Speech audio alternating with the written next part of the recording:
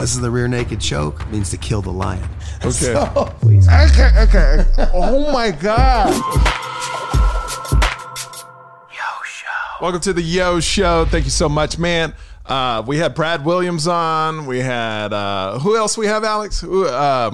Harrison Greenbaum. Yeah, and we're recording this time for reals. Oh, we're recording. Yeah. So Alex has it going on right now because Alex, he's our engineer of the show. And the last couple podcasts, he forgot cords. So we couldn't record certain things because he has no cords. So you have all your cords today? Yeah, no, we're set. We're set this time for sure. Okay, we are set. We are set. Now, we're both excited to have you here because if you don't know Dave, the Pain Train Mazzani, now you're a journeyman in the fight game. And, you know, I've been on Joe Rogan's podcast several times. And since I moved to Vegas, I started getting into this, you know, watching UFC slowly. It took me a while. But man, I gotta say, there's so much respect I have because literally it's just you, tights, gloves, little gloves, fighting another man. It's the rawest form of competition you can have right now, besides a bare fist. But what does it take for like a fighter like you to even get in the ring? Like what clicks where it's like I want to do this? How'd you get to that point? That's a tough question because I mean, I think it comes from a dream from when you're young, right? Like you saw the Jean-Claude Van Damme Bloodsport movie, and you saw Rocky, and you saw these fight movies, and even little things like some kung fu movies like Bruce Lee and even the Power Rangers and stuff. Like fighting was cool, like and it's something you want to do. What'd you do with your action figures, He-Man toys? You always made them fight. So that was like one of the coolest things you could do. And so growing up, I sort of visualize that as something I want to do, but I was an athlete, right? Like I was so when you say an athlete, what type of sports did you play at a young age? It was ice hockey. Growing up, I was from Alaska. I am from Alaska. Wow. Okay. How was that? You know, you're the first person I've ever interviewed from Alaska. Yeah. How long of your life did you live in Alaska? Born and raised, man. Born and raised all the way through high school. Went to college in Colorado, another cold place, and then came back. So how was it growing up in Alaska? I mean, it's all I knew. It was funny because I remember summers there, and my mom would be like, "Oh my God, it's so beautiful and awesome here and stuff." And then I was like, "Oh yeah, mountains are normal and tons of green and wildlife and a moose going through your front yard." Like in Anchorage, Alaska, like the biggest city, like they'll be downtown and stuff, and that was normal. So this is where like it's daylight like half of the year, right? Yeah, it's a shift, right? So basically there's a peak of the summer, there's a solstice, and you notice the time change in Las Vegas or wherever you're at, you'll notice a time change. Well, in Alaska, it's more drastic, and the further north you go, it's more drastic, right? So like if you live up north in Barrow, Alaska, like I worked near there when I was working construction on for the oil companies and stuff. I was there during the summer and it literally never set. But during the winter time, it would never rise, right? So did you think from being in Alaska, this was pretty normal all across the U.S. or? Yeah, I mean, it wasn't until like I visited family members in like Michigan and stuff, like New Mexico or whatever. I remember going outside and it was summertime and it was like I only had a t-shirt on and I could see the stars. I was like, whoa, usually I'm in a snowsuit in order to see the stars, right? It has to be cold, And so, but basically like Anchorage was like, I remember working construction, like after I graduated from college and stuff. I remember looking at outside and the sun was rising. It was we had about 11 o'clock lunch and the sun was rising at 10:30. And I go, oh man, it's almost lunch when the sun was rising. Right. And then you go home and it's setting. It's rough. Was there any black people in Alaska? Yeah. There are. Absolutely. Yeah. What? My high school was one of the most diverse high schools in the United States. So that meant like y'all had 3 black people in it? No. I had no. So my school, I was in Bartlett High School. Shout out Bartlett High School. Bartlett High School. East Side Anchorage. We were next to 2 military bases, right? Elmendorf, Fort Rich. But also we had a big group of Polynesian culture. We had Hispanic, we had Asian, we had black people like So you're around all types of cultures. Yeah, there's 37 languages spoken at my school at the time. Oh my God. See, when I picture Alaska, I picture white. Right. And the people white, everything white. Right. It's just white, everything. but it's not. That's Anchorage, great. Anchorage's a melting pot that people come to places for money.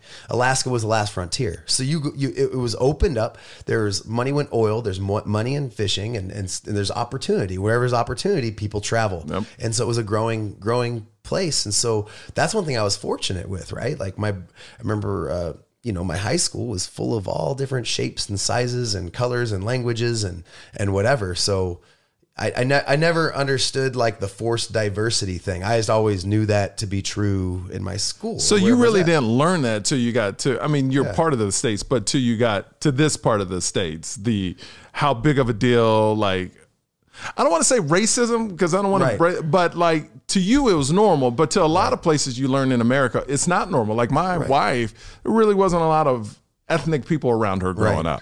I mean, granted, there was, racism. You heard things and things were being said, but like I got to experience different cultures. Like it was, like the Polynesian group would do at the assembly like a dance and whatever, and we saw like obviously there's the Native Alaskans who had ethnic you always learn about their history in Alaska, which is different than the cultures down in Indians and down in the States. Yeah, of course. It's incredible. So it's cool. So you're born and raised Alaska.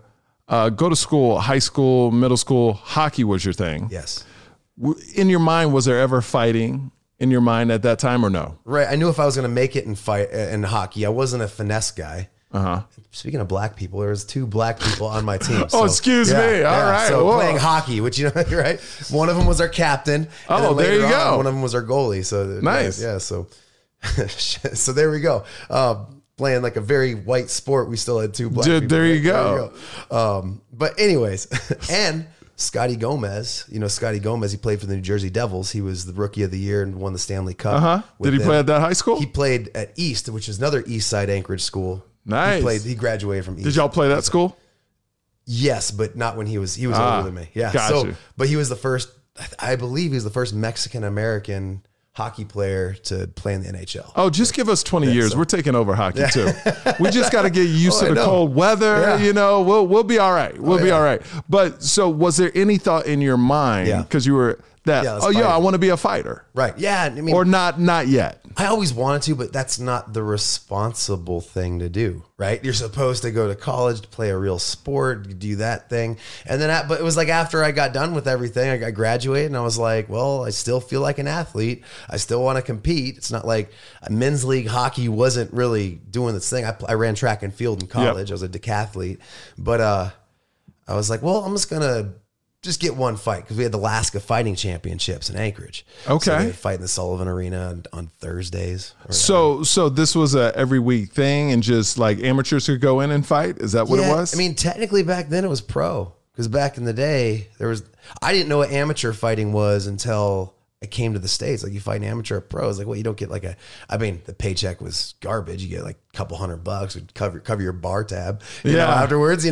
but, yeah, I was just like, I want to try that. I'm going to do that at least once, like bucket list item. Let's do it. To be in a fight. Yes, to be in a fight behind a cage because I was never a guy to like get beef with somebody and like fight them. So did you get in a lot of fights in high school? No, I was kind of like a weird kid. I was a distance runner, also a hockey player. So I was the guy in like running shorts and a hemp necklace. And people would talk crap to me. You know what I mean? Like, it was whatever. Like I was cool with everybody, but I was like the weird guy. Yeah.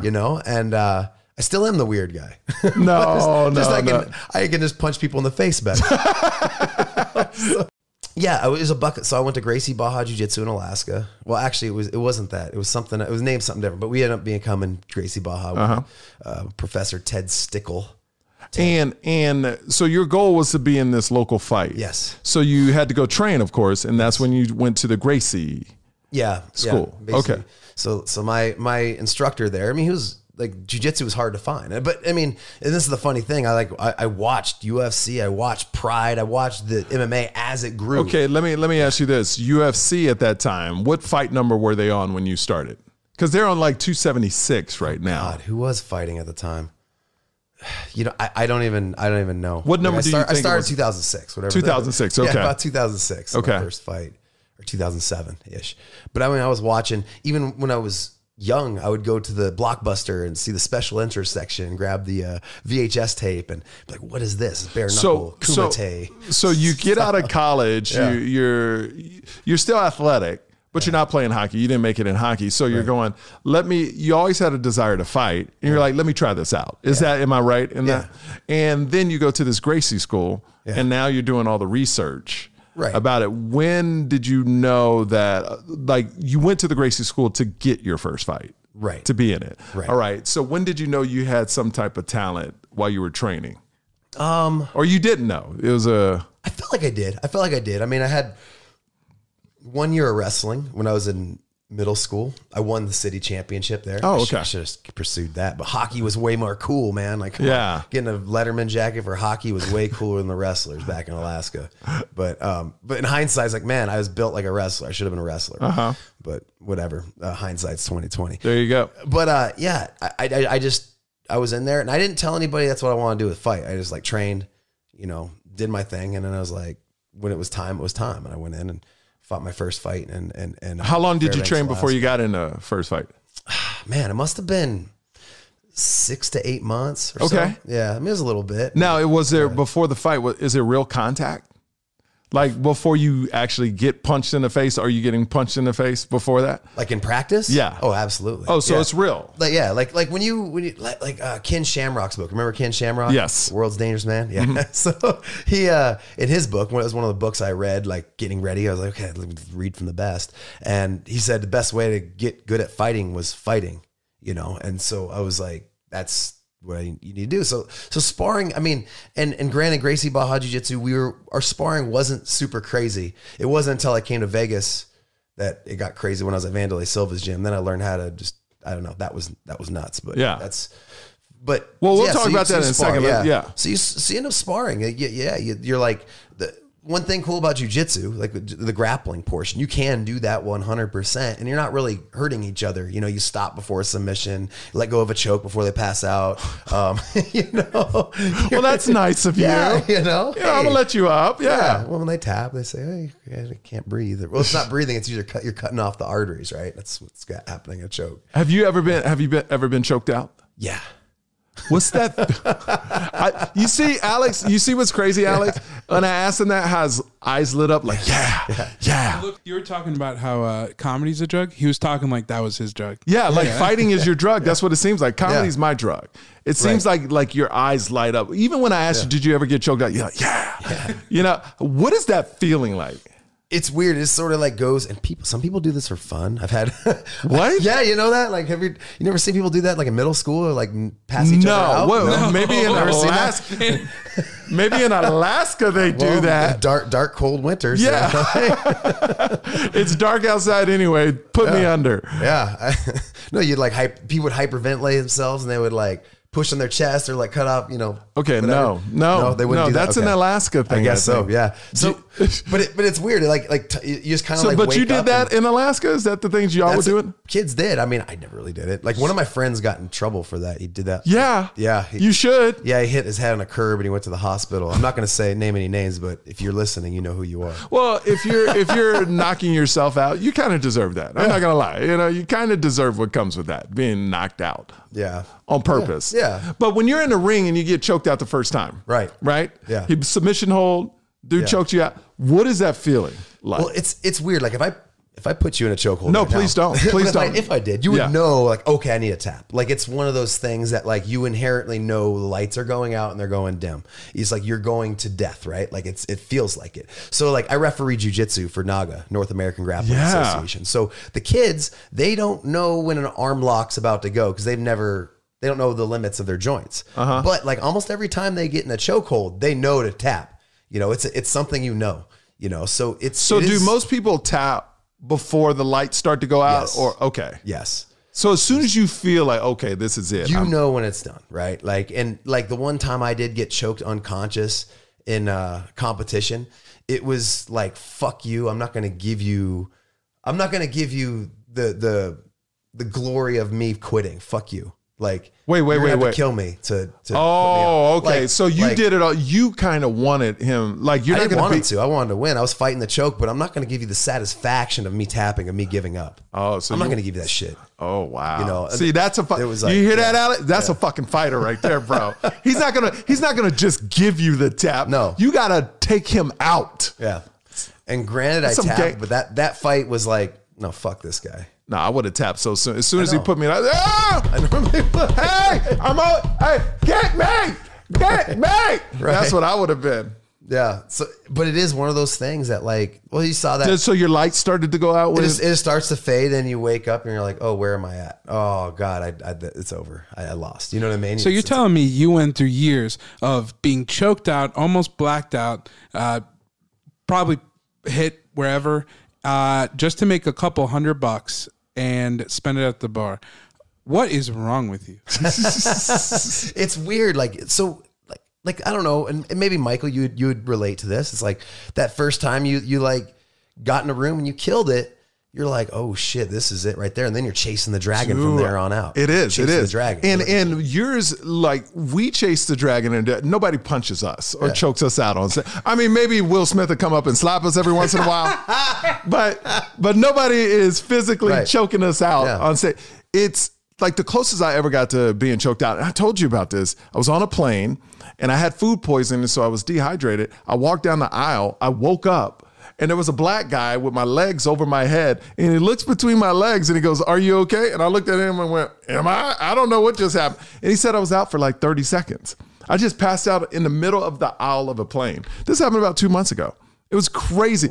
But the thing that went through my mind is, oh, that's like death. Yeah. Like, I wouldn't have known. Yeah. If that was death, I wouldn't have known. Right. Because I was just out. And I would imagine that's how it is on one of those chokeholds. Yeah. Or knockout or whatever. Or knock knocked it. out. So I know what was your record? It was 17-7 and 1 no contest. What does a no 17 contest wins. mean? Meant that it sort of ended like in this situation. I was fighting John Alessio in Canada. It was main events. I was like, yeah, it's my chance. And I hit him with an overhand right. And it was like the first 90 seconds. I remember hitting him with an overhand right. And then I broke my hand on his head, which sucked because it took forever to heal. And then he shot a takedown afterwards. My hands were out, and then my finger went into his eyeball and tore his retina. And then the fight couldn't continue after the first round. So the main event of the fight was like no contest. So you would have kept fighting with a broke hand. Yeah.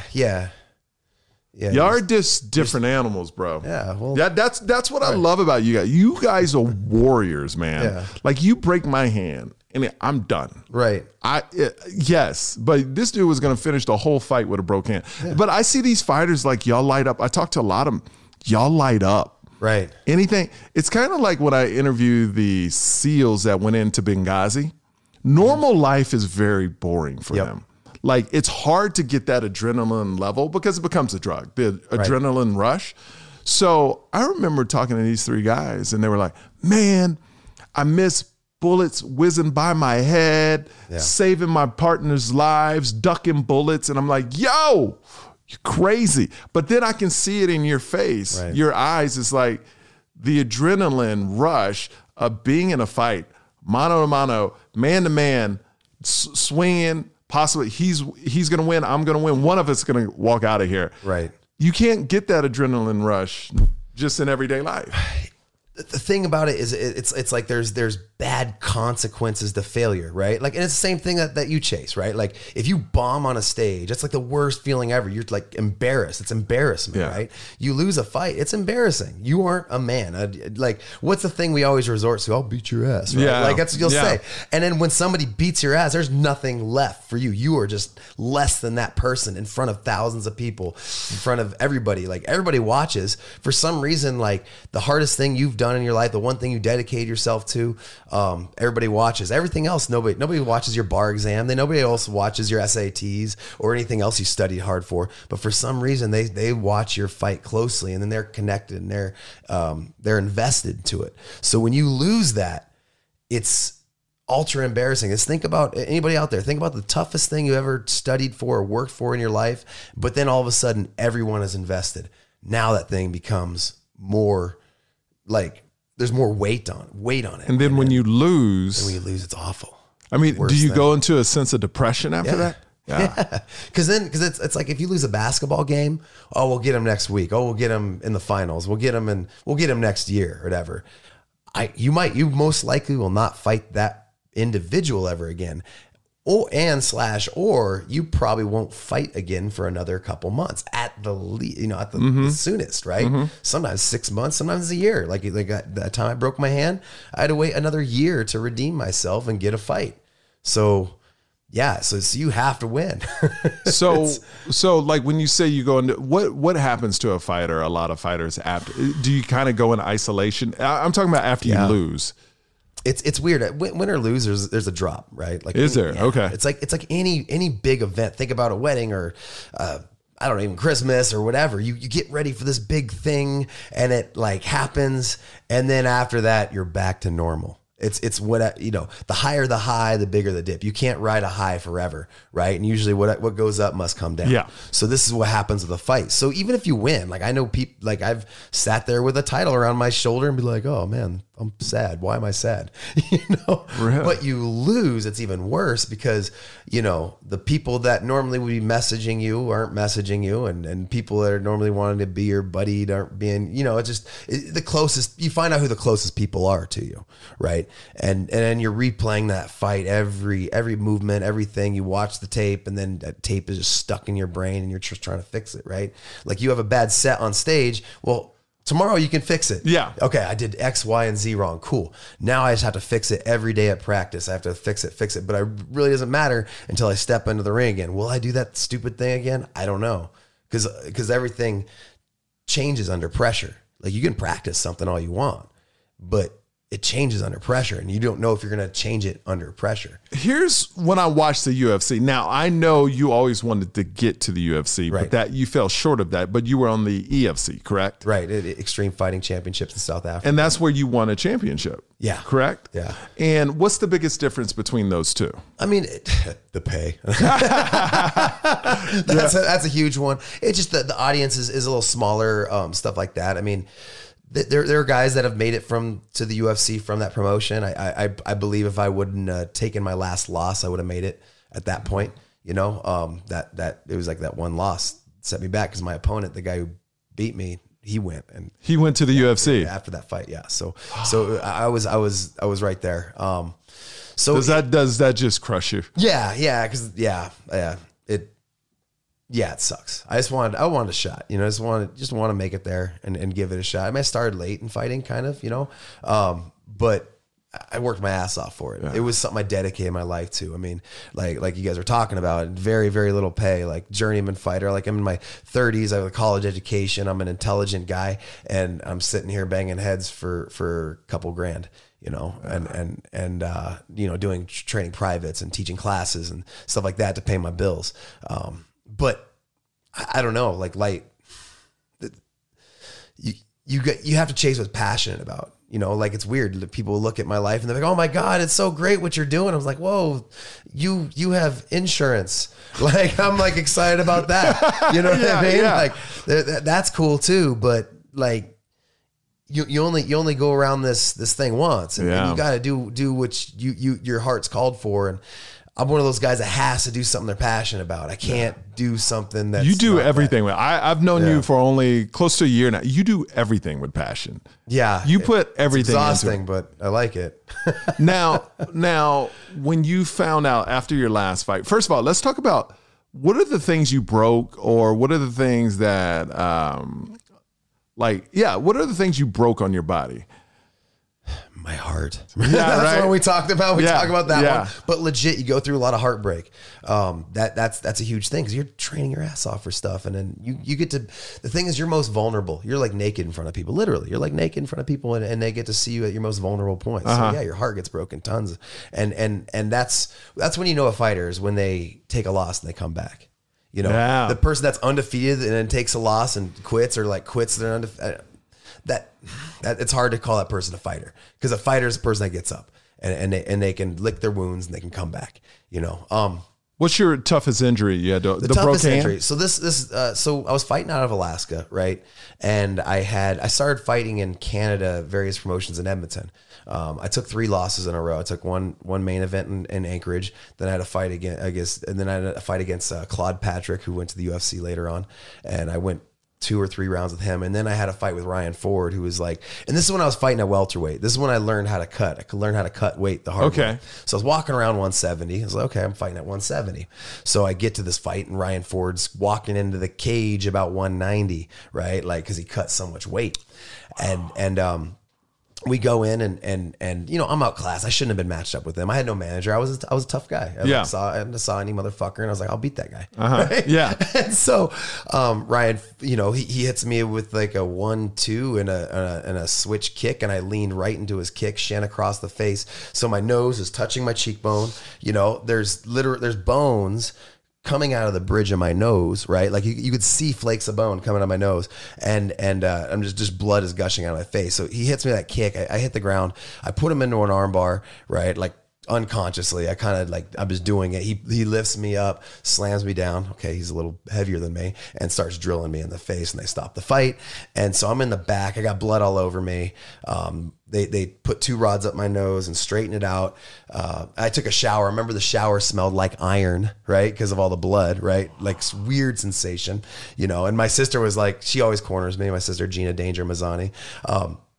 She goes, yeah, the shower smells like iron, Dave. Like she could smell it coming from the steaming up all the blood.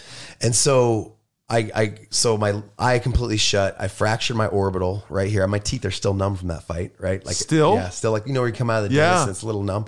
It's still kind of like that. And then I had to get my nose reconstruction and an orbital fracture. And Dr. Rosen, shout out to Dr. Rosen. He's a brown belt in my gym at the time. Best eye surgeon in Anchorage. He helped me out with that orbital surgery, and then so I only owed like $13,000 from a fight where I made 2. And so and you didn't stop after that. No, this is what propelled me forward. I got home. I got back. I was coming off of 3 losses, and everybody's like, you need to hang them up. And I was working for a commercial plumbing outfit at the time. And they're like, hey, if you get your journeyman, you can probably make good money doing this, you know, get a trade. And I love construction and that man work, and, you know, but I was like, I don't know, I got something more in me. And so when on my spare time, I was researching places to train, and I was like, you know what? I work construction. I paid off my bills, saved another $10,000, and packed up my pickup and drove to Vegas. And I was like, I'm gonna make this thing fucking happen. And what year was that? This was around like 07. 07? Or so. Yeah. So it was during a recession, right? Which was crazier too. Everybody's like, there's good money in Alaska. Yeah. And there wasn't any in Vegas, especially a place that was centered around entertainment. That's the first thing you cut out of your budget when you. So how long did it take you to recover from all this before you could actually like even practice? I mean, technically like 3 months, technically. Yeah. But I was gun shy. So getting hit in the face was scary because I like just shattered my skull. Right. But like, I don't know. For me, it was like something I had to overcome. Yeah. Because I still was pissing vinegar. I was a young kid thinking I still how had more. How old were you? Oh shit. What was that? Like I'd have been 25, 26, you know, but I was like, I still had more in me, still had more. And so I picked up my truck and I went to Vanderlei Silva's camp, you know, and this is they call him the axe murderer. He was the guy we're talking about, Pride in Japan. He was just big, huge. And he had this technical brawling style where he would like roll and just swing and just knock people out. And he had this look in his eyes that would just, it was vicious and scary. But at Vanderlei's gym, they had this culture that they brought from Rio de Janeiro, this place called Shudo Box.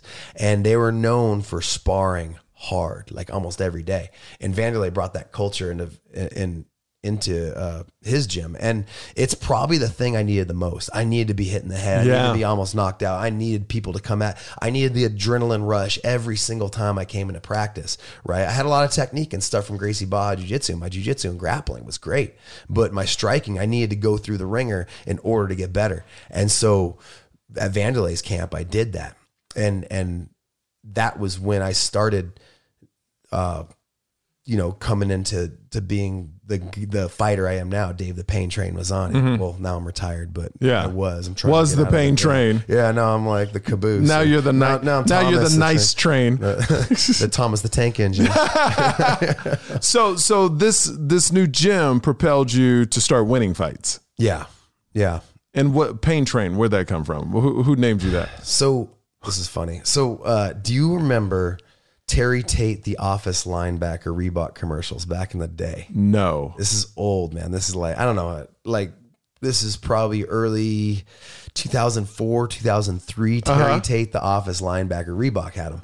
And so basically it was kind of like an office space setting where they had cubicles and stuff. And he's like, productivity has risen up since we brought Terry onto the team. And he goes, and so Terry is this big black dude, like gorilla, and he was like, you better recycle your shit, man, or the pain train's coming. Pain train's coming. Woo, woo, woo. And he would like hit people for being late and shit. And so that was like one of his lines, a pain train's coming. And he like was about to tackle this dude. Sorry, Terry. Yeah.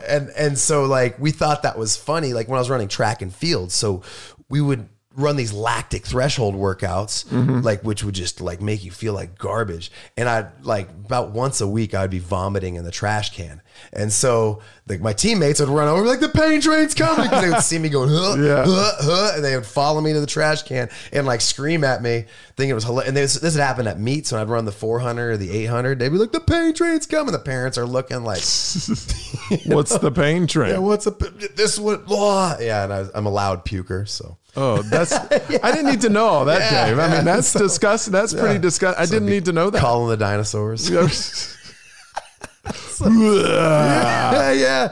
So that's where you got the name. Yeah. All right. So after this gym, after you moved to Vegas, Right. this gym, what was your next 3 fights like?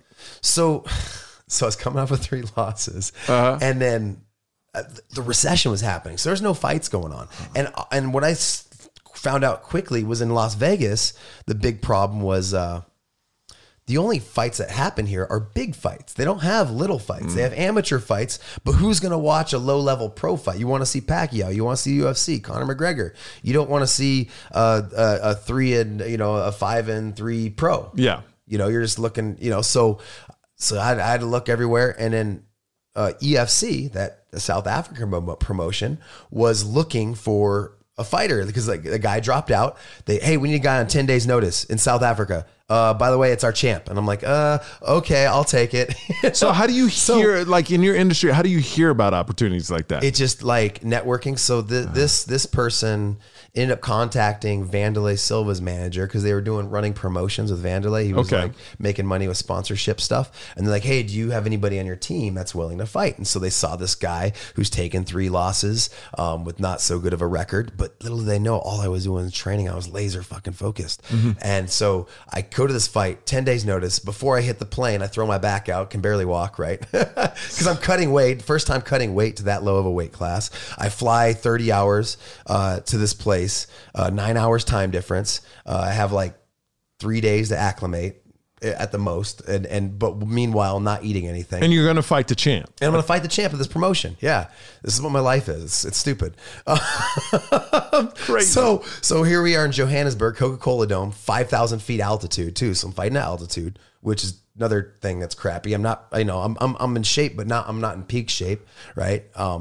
So I go in there and I fight this guy, Vince O'Neill, and he's hyped up. He's in all the magazines over there. He's like this vicious wrestler, ground and pound guy. And he thinks he's going to destroy you. You got 3 losses. Nobody knows who you are. And you I would think that. Yeah. But then I got onto weigh-ins, and again, I wasn't drinking. I was eating clean. Everything was good. I was getting ready for a fight for months, basically. I just didn't know when the fight was going to be. Took off my shirt. The promoters go, "Ooh, shoot, this guy's in shape," So I go in there and I'm fighting this dude. And I end up taking him down, taking his back, and sinking in the choke. And Michael, sinking in the choke. Like what does that mean? Shh, good night. Do you whisper that to him? No, but I just think it'll be funny, right? Good night. Nighty night. So you put him in that hold. I took his back. I put my arm around his head and I choked him out. But so the crazy thing about that, my confidence was so low. My forearm and my bicep was around both arteries. I was squeezing. And the first thought was, I wonder how he's going to get out. How is he going to get out of this choke? Because he's surely going to get out because I can't win right now. Even though I did all the training, did everything I need to do, my confidence is While low. you're in there, you're feeling that. Yeah, and it was weird, this long thought. And it was like a split second because I sunk it. I looked at the video, I sunk it, and he tapped. But like time shifts strangely in there, right? It's shifting. So I sink in this choke. And then he taps and I go, holy shit. And I stand up and I'm going crazy and they get me on the microphone. And this is like, this is on national TV in South Africa. So this is their big fight right now. This is their arena. It was like, I've never fought in a promotion this big, ever. How many people you think were there in the arena? I mean, it was a packed small arena, but it was like, I want to say 2,000 or 3,000. Oh yeah. Okay. I mean, but it's packed. It was full. So it like felt electric, right? Yeah. And like the music and the light, doom, doom, doom, doom, like the bass, he was hitting you and stuff. And it was just like me and my coach. And this is a weird, I don't know.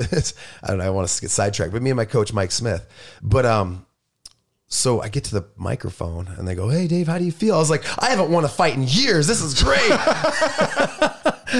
And they're like, oh god. And they're like, cut that out. They're like trying to edit it. Like, cut that out of the interview. You know? So he just made our champ look like an asshole. Right. You know? And so and then after that point, they decided to not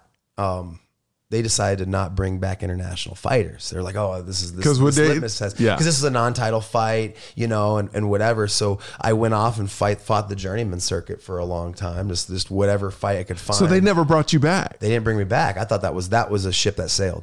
But I basically beat the title holder. I was the person to win the title in my mind. But they didn't have you back. They didn't have me back. Because you were international? Because I was an international fighter, and they're like, we aren't going to test those waters yet. Ah, They aren't gonna test those waters. I was like kind of a litmus test, and it failed. And then got you. Okay, so they were like, let's see how good we really are over here. And then granted, they did progress. Like information travels quickly, especially the internet and stuff like that. They got a lot better. And then years and years later, when I did, you know, I actually hacked Twitter a little bit.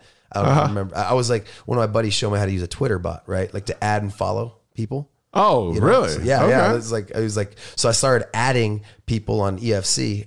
You know, people following EFC and then unfollowing, unfollowing. And then like maybe 20% retention rate, right? Like people start adding. And so I'd be like, Throwback Thursday. Remember that time I choked out the champ? That was crazy. And then people are like, oh my God, yeah, Mazzani, where is he? You know? Yeah. And then so then the promoter's like, yeah, ever since we decided to go international, there's a little bit of a buzz about you. I don't know what that's about. And I'm like, I wonder. Like, I made that shit happen. You made it happen. Yeah, you have to. You have to be savvy sometimes, right?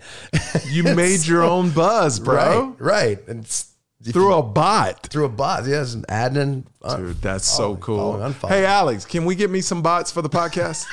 Definitely not. No. No, we need bots. No.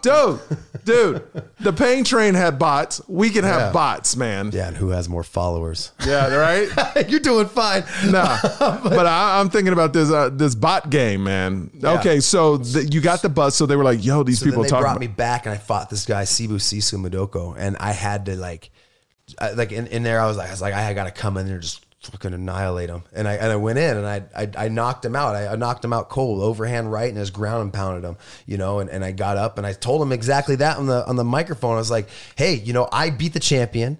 Nobody else has beaten me from this promotion. Like, I deserve the title. And then I got the title shot, won the title, and then kind of my career in EFC sparked from there. How long did you fight for EFC? Man, it was how many fights? Like about 7 fights in South Africa. Great. So that's about 7 flights back and forth. Did you start to like South Africa? Yeah, it was one of those things. And this is the weird thing is they hate foreign. I mean, any country. Yeah. They don't want the foreign guy to win. Yeah. Right. But after a little bit, like they realized I wasn't a dick because I wasn't going to be a dick. Yeah. They were kind of like, hey, Dave, you should like push the guy at weigh-ins. We'll give you more money. Well, you were the one that wouldn't talk trash, right? No, I want to be myself. I want to be organic. You know, yeah. I'm a competitor. You shut that door. I'm ruthless and I'll knock your head off. Right. I'll do the thing. But before and after, I'm like this, right? Whatever. Like I go in there, grind, close the door. You get to be a different person. Because UFC in different fights, right? It's all about the hype now. Yeah. You know, of course these men are talented, but you know, they want two people to talk crap so they can be promos, and you didn't really fall in line with that.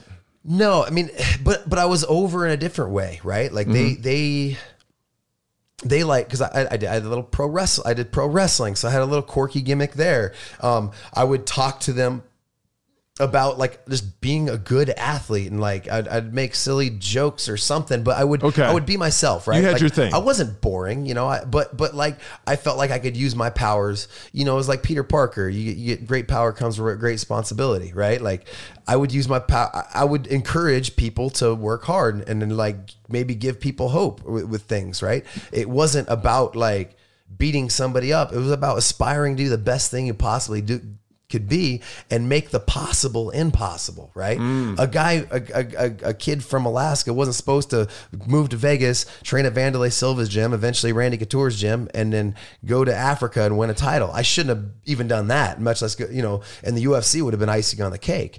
But, you know, like, because when I was a kid, I was inspired by athletes, man. Like, I remember seeing a local guy, Doug Spooner, he played for the Anchorage Aces, and I was like, whoa, that's like really cool.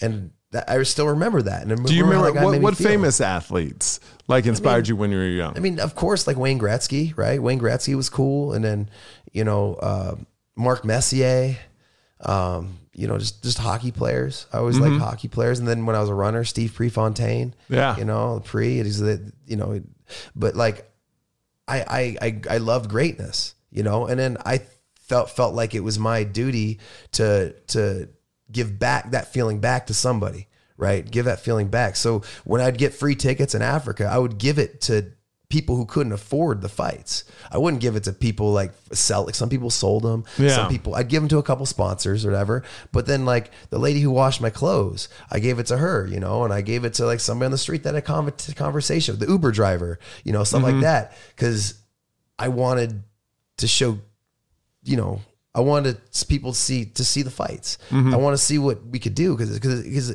sports are fucking amazing. Yeah. Like what people do with their body and people do with their spirit and their mind, they dedicate their lives to it. Yeah. Right. And then for people's entertainment, my brain cells for your entertainment. Yeah. You know? And so I became like a household name a little bit. They called Cape Town my home away from home, basically. Like that was the kind of how they marketed me. So they would almost give me the hometown treatment and the hometown opponent when I was in Cape Town, because they kind of felt like I was one of theirs. It was odd.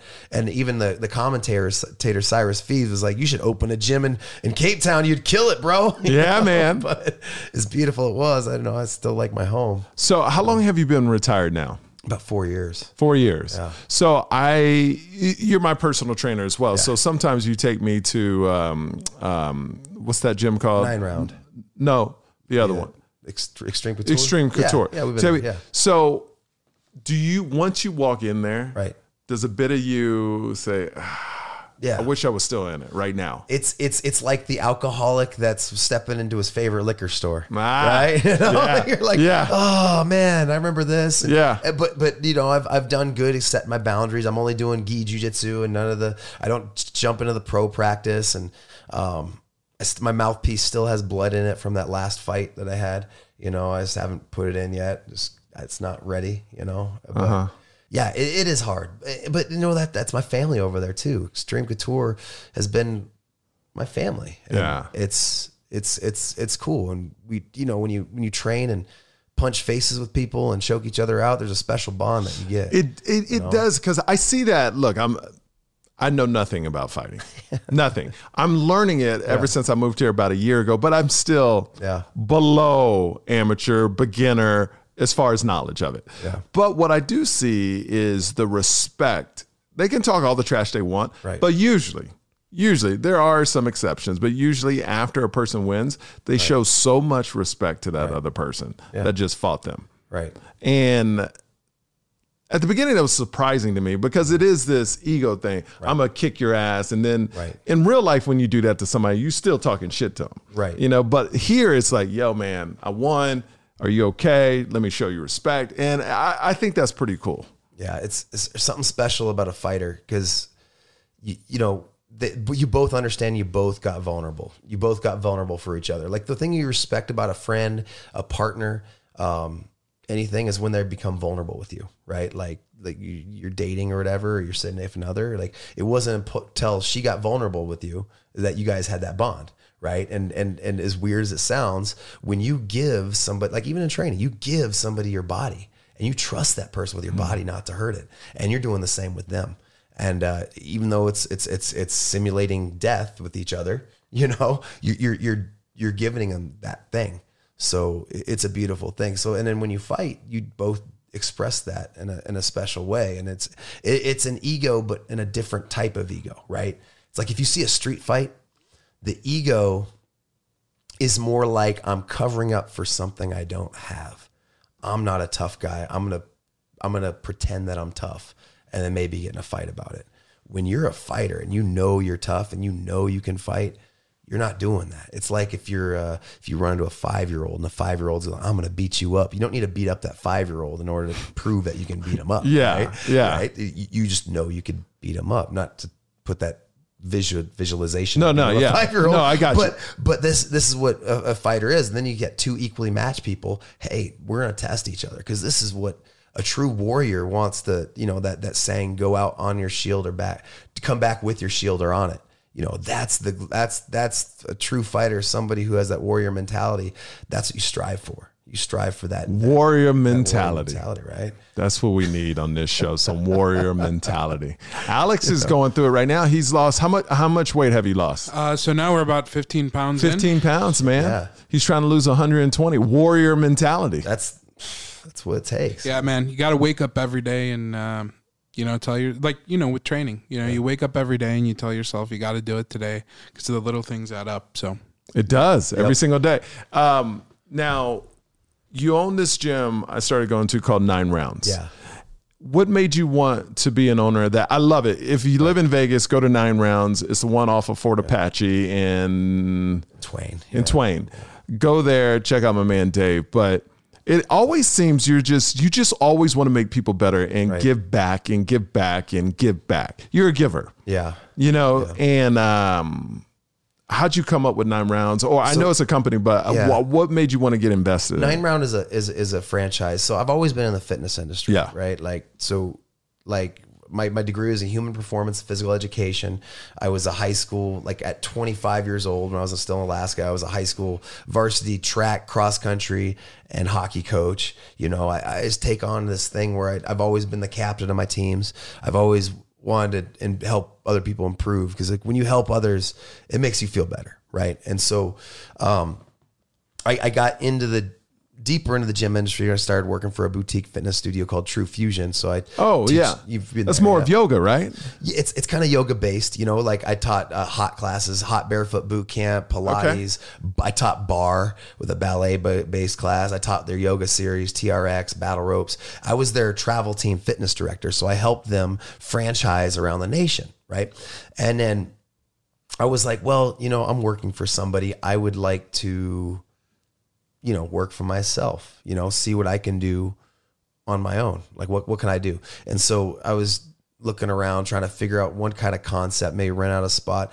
And then it's like post pandemic. And I saw this 9 Round up for sale and it was, you know, at a reasonable price because nobody was buying fitness gyms when they were all shut down and people were having to wear masks and all this stuff. And I was like, you know what? We're in Las Vegas. Let's roll the dice and see if this can happen. So yeah, so 9 Round is an amazing concept because the thing people usually say when they're trying to get in shape is I don't have time.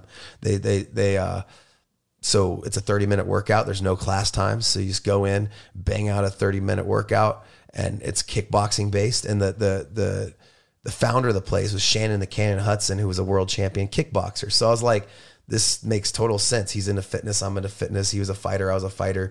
And he has this franchise spread out throughout the world that fits my values and fits what I do. And now, fighting is a challenge, but owning your own business is a challenge as well. So how's that adjustment for you? Being, you know, when you work for somebody, you got a paycheck coming in. Yeah. It's easy. You're not paying anybody. They're paying you. How's the transition been for you? So this is the transition out of fighting is hard. Yeah. Fortunately, I had to keep up on my skills as a fighter, right? Like, cause if I was maybe not getting the UFC was a blessing in disguise. You always try to find the silver lining. You do. But like it forced me to be a professional in the sense of like, I have to make money different ways. I have to adapt. I have to think outside of fighting. So owning my own business has been a bear. Like it's been a year-long fight camp, right? Like it's been grind. And I'm doing it at 38 years old. I'm not pissing vinegar in my 20s anymore. Yeah. So, but like, you know what? And I guess this is another thing we talk about a lot at, I have a therapy group, a support group called Emerging Vets and Players, MVP. Yep. And it's for combat veterans and former pro athletes for support after you take off the uniform. So the transition coming out of the military or the transition coming out of professional sports, there's a lot of similarities. You know, you have this group of savages that were used to like dangerous stuff. I was simulating death every day and, you know, potentially going to death when I would fight. I like how it's crazy how you call it going to death. You don't say I'm about to fight. You say I'm going to death. People die, you know? Like I remember they found that. Let me tell you, I would never podcast if they said podcast was called Going to Death. Yeah. Like I would never do anything called Going to Death. You know, I'm going to death. It's no big deal. But you know, it also makes you like appreciate life a little bit more, right? Yes. Like because death is out there everywhere. You can get hit by a car, hit by lightning, all this stuff can happen, true. You know, and like, okay, now you got to live this shit up. Let's make it happen. Let's have a good time. You know, let's live life with integrity and just kick some ass.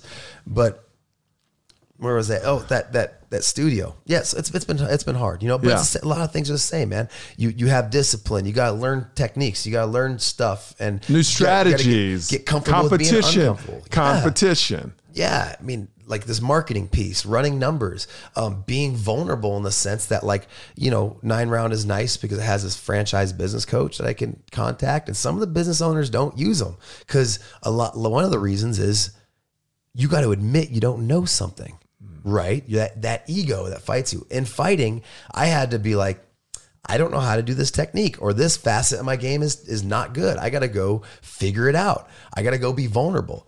I told my franchise business coach, he's like, yo, man, I know the inside the room. I know how to run a studio. I know how to build a team, but running numbers and all that business stuff, I don't know that. I need help with that. And so now it's me diving into something that I got to admit I'm not good at and get better. Well, 9 Rounds in Las Vegas, the one off of Fort Apache, go see Dave. I do want to talk about this. I tell all my friends that come to Vegas. Yeah.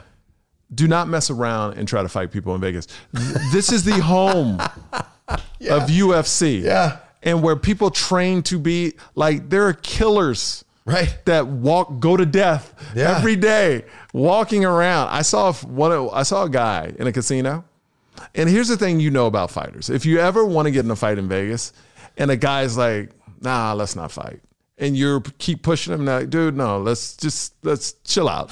Because fighters really, like guys that can fight, they don't want to fight in real life. They want to get paid to fight.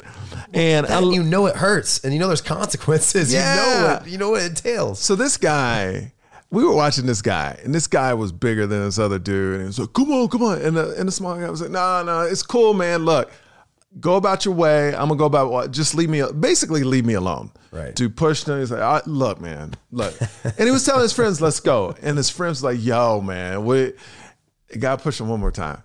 He pushed it, turned around. Literally, that's that fast.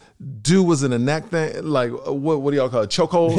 Yeah. And the guy was like out, right? Yeah, put him asleep. And then they walked away, and then everybody was just walking over the dude.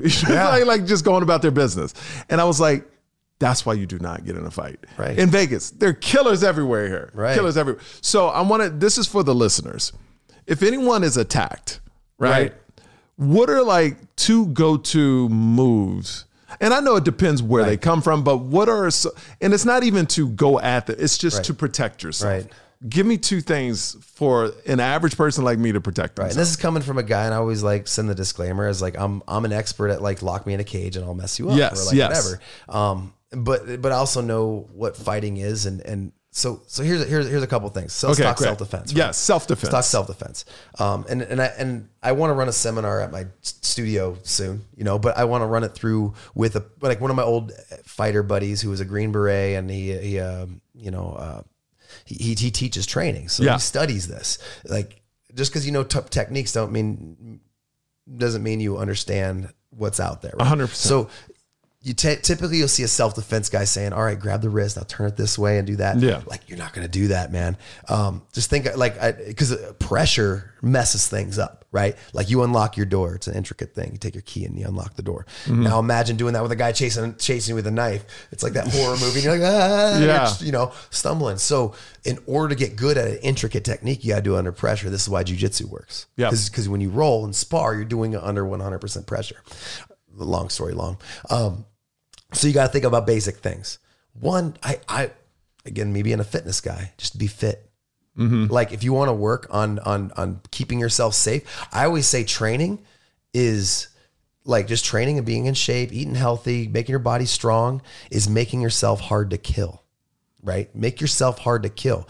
Make yourself hard to kill from disease. Make yourself hard to kill from, people that might want to harm you. Make yourself hard to, your body is more resilient. You aren't like, so you're hard to kill in a lot of ways. So I always say Health. the health is number one. Make sure you're able to do something like run away. Yeah. If you can turn around and sprint, use those track and field skills, that is one big thing.